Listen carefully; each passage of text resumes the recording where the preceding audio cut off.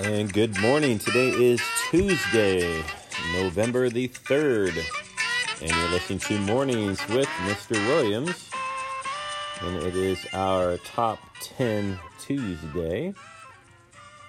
And so I thought it'd be fun, since it is Election Day, to talk about the top 10 presidents.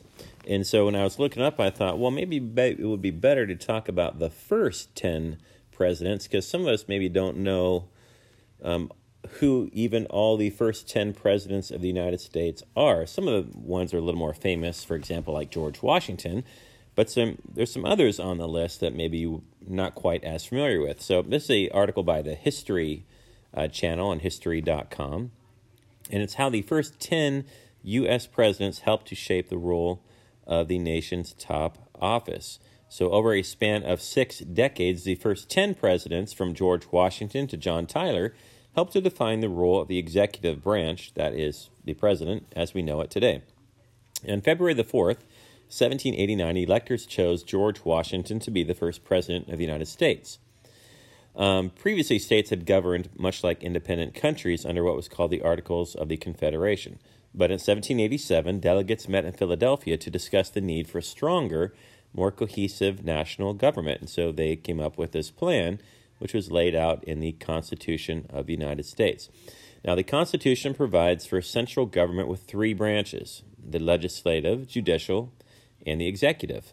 So Congress was the legislative branch, the Supreme Court was judicial, and the president would head the executive branch. And these first presidents helped to define the role of the presidency and the executive branch, both domestically and in foreign affairs. So, starting at number 1, term from 1789 to 1797, was George Washington. And during his 2 terms as president, the U.S. government was, of course, just beginning, and he was critical in guiding the new government. And he oversaw passages of the first 10 amendments called the Bill of Rights. And these were added to the Constitution. He also established a cabinet of advisors and appointed the first Supreme Court and District Court judges. In foreign affairs, he signed the Jay Treaty in 1795. It was an attempt to diffuse mounting tensions over English military posts along America's northern and western borders, and to prevent another war between us and Great Britain.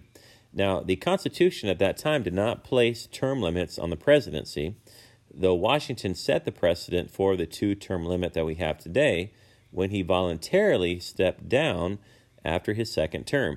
So at the time, they actually wanted him to run again, but he said no, that 2 terms was enough. And political parties actually did not exist at that time when he was elected president. But over the course of his presidency, Washington observed a kind of a divide between what were called the Federalists and the Anti-Federalists in his cabinet.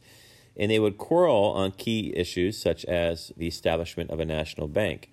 And he worried that party affiliations, so one party or another party, would eventually harm U.S. politics. So he didn't like that.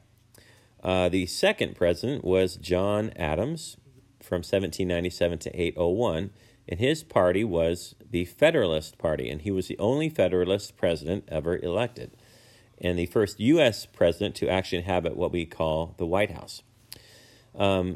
His election marked the emergence of America's first political party system. He defeated Thomas Jefferson, who was a Republican. As a Federalist, Adams favored a very loose interpretation of the Constitution with a strong federal government.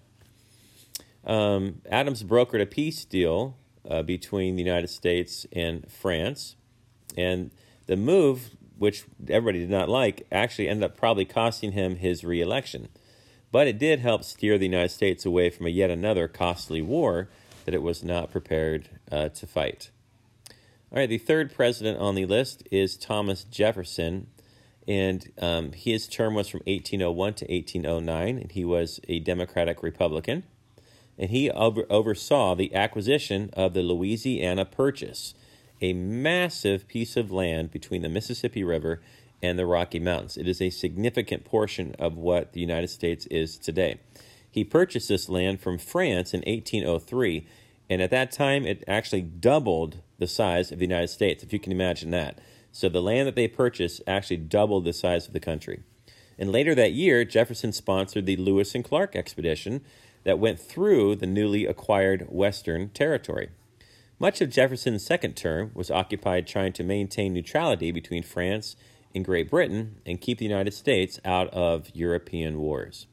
All right, so we'll just stop at the top 3 here, and then maybe we can continue the list again on Thursday, and then maybe we'll finish it out on Friday. All right, guys, have a wonderful Tuesday, and we'll see you again tomorrow.